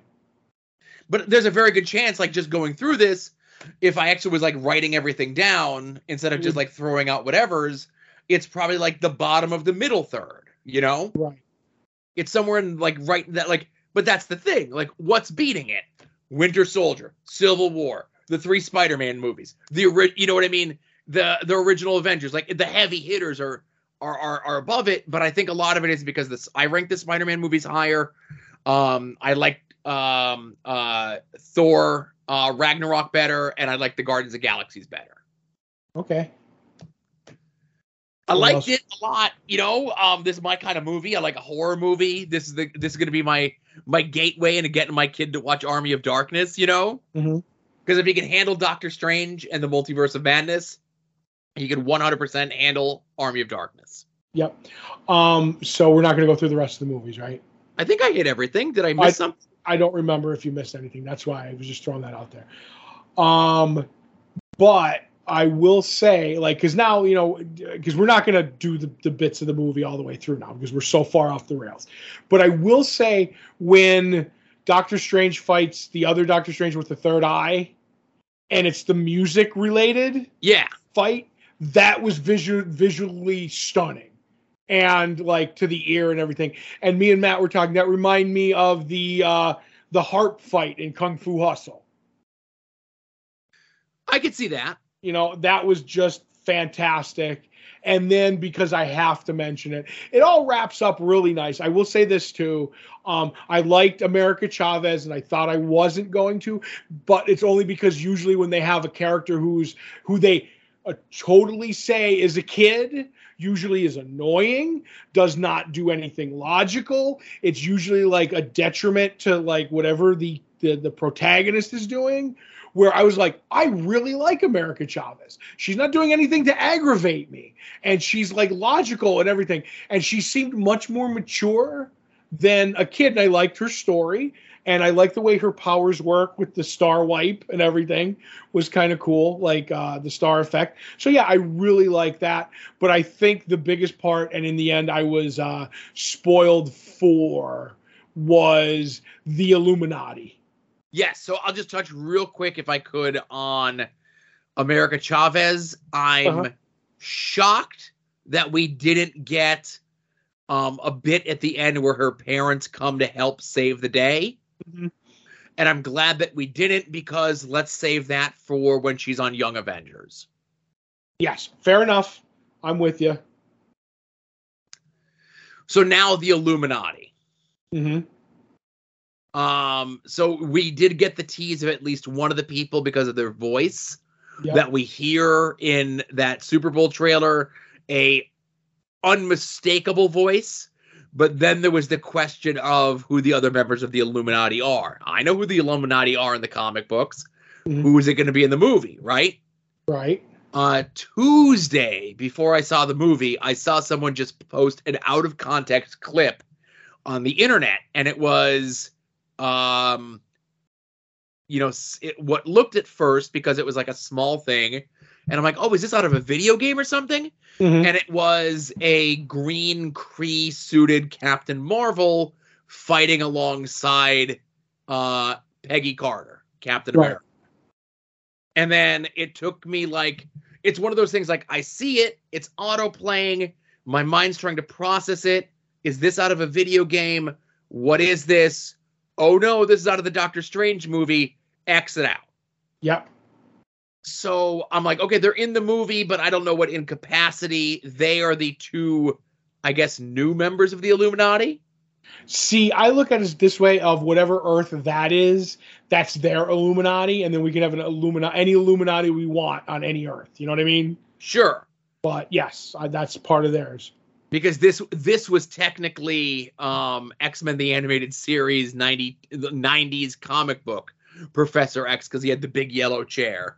And he had the when he came out. Yeah. I was like, I popped for the animated X-Men song and the yellow hover chair.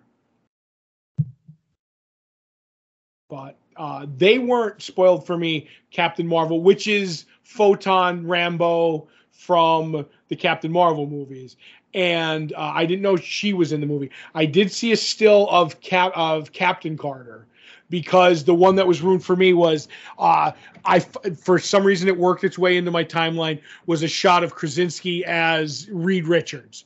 And I can't curse here. We've done well for the show. I was so mad, Joe. I was so mad. But it is what it is. And I saw the Captain Carter, but I kind of had a feeling she was in the movie, because on the movie poster, which I saw, there was her shield, the British shield. And I was like, whatever. But to see him, I'm like, fantastic. But I keep saying this to every person that I meet: when we get him wherever, he needs to be clean shaven. So I'm going to agree with you, not for the reasons that you agree, that you are saying that he should be clean shaven. Mm-hmm. Let's just say I have a feeling to put John Krasinski may have had assistance with his beard from the wig department at Legends of Tomorrow. What? Oh, come on. That beard looked a little suspect to me, is all I'm saying. I think your eyes are suspect. Yeah, I think I saw the spirit gum sticking out from underneath it, is all I'm saying. And I just want to say this. Did you happen to notice Black Bolt, Joe? I did notice Black Bolt. Do you know who played Black Bolt? Wasn't it the same guy who played Black Bolt in the hit IMAX movie TV show? Yes, it was. So I give him credit, man. Right. And you know what? I'm going to say this. I will give big ups to Sam Raimi that he made Black Bolt cool in a movie. Yeah. When she takes his mouth away and then he yells and the back of his head implodes, I was legit icked out, Joe. Yeah. Good stuff. And then when they snap Xavier's neck, I'm like, ugh. Yep. And Wanda was a great villain. Yes, she was, and a tragic villain. When the kids end up turning against her, yeah. Oh, you feel terrible for her. Yeah, they were right. They were right. And she ends up sacrificing herself to destroy the Darkhold. Do you think she's gone for good? Do you think her contracts are out, if you know what I mean? No one's gone for good. Remember when Natalie Portman was gone for good? Yep. And then she ate a lot of food, and now she gets to be the star of the new movie. Right. Remember when Harrison Ford, who was one of the highest paid actors in the highest grossing movies ever, wasn't going to do another Star Wars after they killed him, and he made a cameo? Uh-huh. So I get you. Remember when Robert Downey Jr. said, "I'm done with these movies," and then did 3 more plus cameos and others? Yeah, but he's done now. Uh-huh. But I remember the first time that he said he was done. And then I remember the second time that he said he was done. And then the third time when he said he was done was when they couldn't get the gold dump truck to his house. Right. So I don't know. I think we'll see. We'll see if she's done. Mm-hmm. But I did find it interesting, whatever. And that Doctor Strange ended up using the Darkhold. So he has a third eye now. The 616 has a third eye now. And I guess Clea needs his help, Joe. Yes. That was something cool that popped up. And I'm thinking to myself, and like, she pops up and I'm like, we're going with Clea? Like, every time that we get like these weird, obscure Marvel characters in the movies, mm-hmm. even though we're 28 movies in, we're on our 3rd Guardians of the Galaxy movie, Mm-hmm. And anytime like a new obscure character pops up, it still shocks me. If there was going to be one, though, I would have said it was her, because the whole love story didn't work out, because Rachel McAdams, the most memorable part of Doctor Strange 1, got married off. So, like, who's his comic book love interest was Clea. You know what I mean? Yeah. So that kind of interests me. And they go off. And then I also want to say the Living Tribunal made a cameo, so I popped for that. That's pretty much the end of the movie. There was no other end credit scenes that were worth talking about. Well, I was going to say, you talk about all these cameos, but there's the most important cameo of them all. Stan Lee or Dan Lee weren't in this movie. Well, I think we have a new person to replace Stan and or Dan Lee as our recurring cameo throughout the multiverses, and that would be Pizza Papa himself, Bruce Campbell. Can I say something, and I'm not ringing a bell? Go ahead. That was the worst part of the movie. Like Bruce Campbell, like that whole movie is perfect, and then Bruce Campbell does Bruce Campbell, and whatever you guys are going to say about it, it's so like, he's so hackney. I don't know. I was just like, just get past Bruce. And then I was like, oh, I thought everything I had heard, they were like, that second post-credit scene is like, you almost don't need it. I'm like, oh, is it another trailer like they did in the last movie? And then I'm like, oh, it's Bruce Campbell doing his I'm beating myself up bit from the Evil Dead movies. I'm like, oh, thank God this movie's over now. Listen, Bruce Campbell is definitely an acquired taste, but it's a taste that I love very much. Is he a hammy actor? Absolutely. But he's our hammy actor of all the, people who enjoy his performances and stuff. I did like that he got the payoff, of course, that he gets to be like, oh, it's over. And then the movie actually is over. I thought that was cute. Oh, sure. Yeah. Great writing right there. Go on. But at the very least, now he can stop pretending and lying and saying that he's in other movies playing actual real characters. Because there was the time where, like, oh, he was teasing that he was going to be Reed Richards, and he was teasing he was going to be Mysterio, and he was teasing he was going to be this. Now he can't. You're right. Well, you never know. He could be anybody, because there's been different people in the multiverse where they've been not the same person. You know what I mean? I assume he's just Pizza Papa in every universe. Okay, but you never know. When they end up changing somebody in the movie that they're not like this, because look at it this way. Spider-Man in the multiverse was 3 different actors. So he could be in another universe a character. Do you get what I'm trying to say? Yeah. They don't always have to look like the person they are, which is the way we could swap out actors. Now that Chris Evans is definitely done and never playing Captain America again until he plays the Human Torch in one of the movies. Right. But yeah, so I don't know. I just didn't care. But why doesn't he just go and lie like Charles Xavier? He's like, I'm not in the movie in any way, on every press junket. I'm not in the movie any way, shape, or form. Oh, I'm in the movie? Yeah, I had to lie. You weren't going to believe me anyway. So I respect that kind of, deceit, Joe. Mm-hmm. But fun movie. But like I said, I enjoyed it. And again, I don't want you to think that I'm selling it short. It's just that there's so many good Marvel movies. It just, Yep. And here we go. Like, Sam Raimi made a second good movie. Simple Plan in this. Mm-mm. See, that's where you're wrong. And there's no discussion even be had, because he made 2 great movies. Simple Plan in this, and he made an okay movie. That first Spider-Man movie is okay. That he did.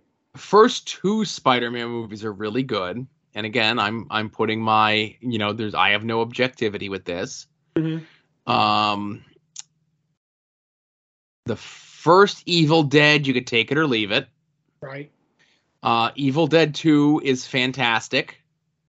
Darkman is fantastic. Army of Darkness is maybe in my top 10 favorite movies of all time. Did you ever see The Quick and the Dead? Yeah, the one where light shines through a dead person. Yes, great movie. Okay. I like Quick and the Dead. A Simple Plan is fantastic. I never saw For the Love of the Game. That was like his serious movie about like baseball or something. I never even knew he did that one. Okay. The Gift. You ever see The Gift? No, I've gotten a few gifts in my life, but never. Todd, I think you should go see The Gift.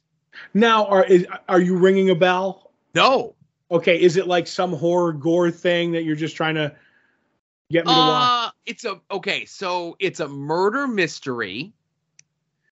There's a lady in town who everyone kind of like plays along that she's a psychic, but then she gets like real psychic powers, and because no one believes her that she's actually a psychic, she sees who done the murder. Mm-hmm. So now she has to like prove her visions are real. Okay, and the guy wants to kill her because she's kind of giving it away. Well, so that's the thing. I don't want to give too much about the movie away, but I will just say that Keanu Reeves plays a drunken alcoholic racist in this movie. Ooh. So again, Katie Holmes is also in this movie. Is this the one where she gets a little warm and has to take clothes off? It certainly is. Okay. Spider-Man 2 and 1 are really good. Spider-Man 3 is a movie that was made under duress. Okay, can I just say my opinion on Spider-Man 2? Yes. There are some great scenes in Spider-Man 2, but two things, and people are probably tired of hearing me say this, that know me. Two things is that train scene I'll never forgive, where he gets crucified on the front of the train with his mask off, and then all the people carry him like Christ out of the train, and nobody in all of like the train, these people of New York, take a picture of them with their cell phone. They're just like, we're good. And then the whole thing with Doc Ock, where he gives him his shoot name to like disorient him. Like the whole movie, he's like, I can't tell Kirsten Dunst, Mary Jane, about my secret identity, because if I tell her, she could get hurt, and I'm worried about her. But the first thing I can do is tell it right to my villain, my arch rival here in the movie. I never liked that. I was like, it's so dumb, so dumb. And the third movie is terrible. If they had just done it all like the jazz scene, I would have liked the movie more. So Spider-Man 2, I'm with you on the train scene, right? It's a little bit too much, and then it like just keeps going and going and going. It's a very like nicely shot scene, you know? Even though we're supposed to believe that New York has an above ground railroad in it, whatever. Right. It does, but go ahead. Okay. I rode it in Brooklyn to see Jack White. It does go above ground for like a long time, but go ahead. But I get why you have your problems with Spider-Man 2. I have my similar problem with that scene, but it's not enough to bring the entirety of the movie down. Spider-Man 3, of the problems at Spider-Man 3, the hipster jazz dancing sequence doesn't even make my top 10 of problems with the movie, because that's actually like fun. I like Spider-Man being okay with Sandman, who murdered his uncle. Yeah. I will say though, visually, Sandman being created is one of the greatest scenes in comic book movies. Yeah. Where he keeps like flopping down and he keeps like breaking off and everything. Great scene. So Drag Me to Hell, you wouldn't like, because that's more of a straight, but it's a mainstream horror movie. Sam gets away with a lot of stuff in a mainstream horror movie, which is pretty cool. I never saw his Oz the Great and Powerful. Right. Just because that came out at a time where I had a small baby and I couldn't make these sacrifices to just like watch a movie whenever I wanted to. I got you. And so like I said, if I'm looking at his movies, and Crime Wave gets a push. That was one of the older movies. That was kind of like a low budget, whatever. But I would say 1, 2, 3, 4, 5, 6, 7, 8, 9, 10 great movies. And of those 10 great movies, like 3 of them are like exceptionally great. Mm-hmm. Sure. Yeah, so you ain't got a leg to stand on when it comes to whatever critiques you have of Sam Raimi. The proof is in the pudding, my friend. Right. Man, I don't like Sam Raimi.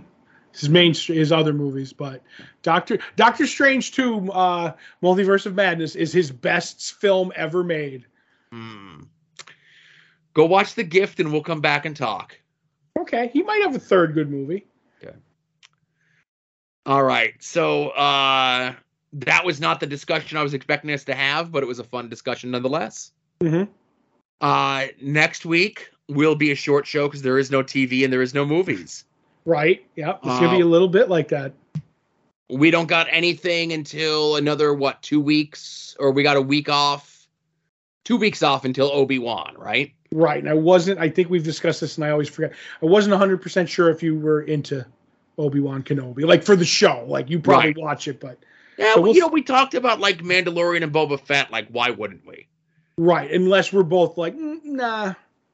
Yeah, unless the first episode stinks out loud. Or a couple episodes where we're like, no, we'll see. Right. All right. Well, everyone, thank you very much for bearing with us. A lot to cover this week, but I think it was worth it.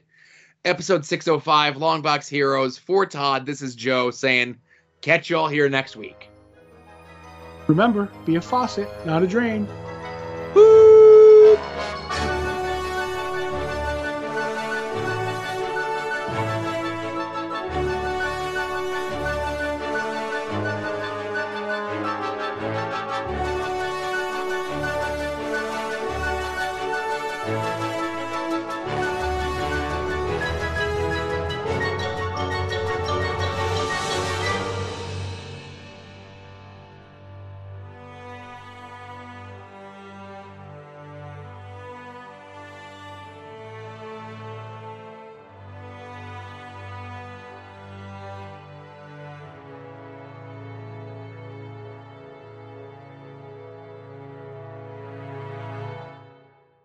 You're listening to the soon-to-be-named network, the Lamborghini of Podcast Network.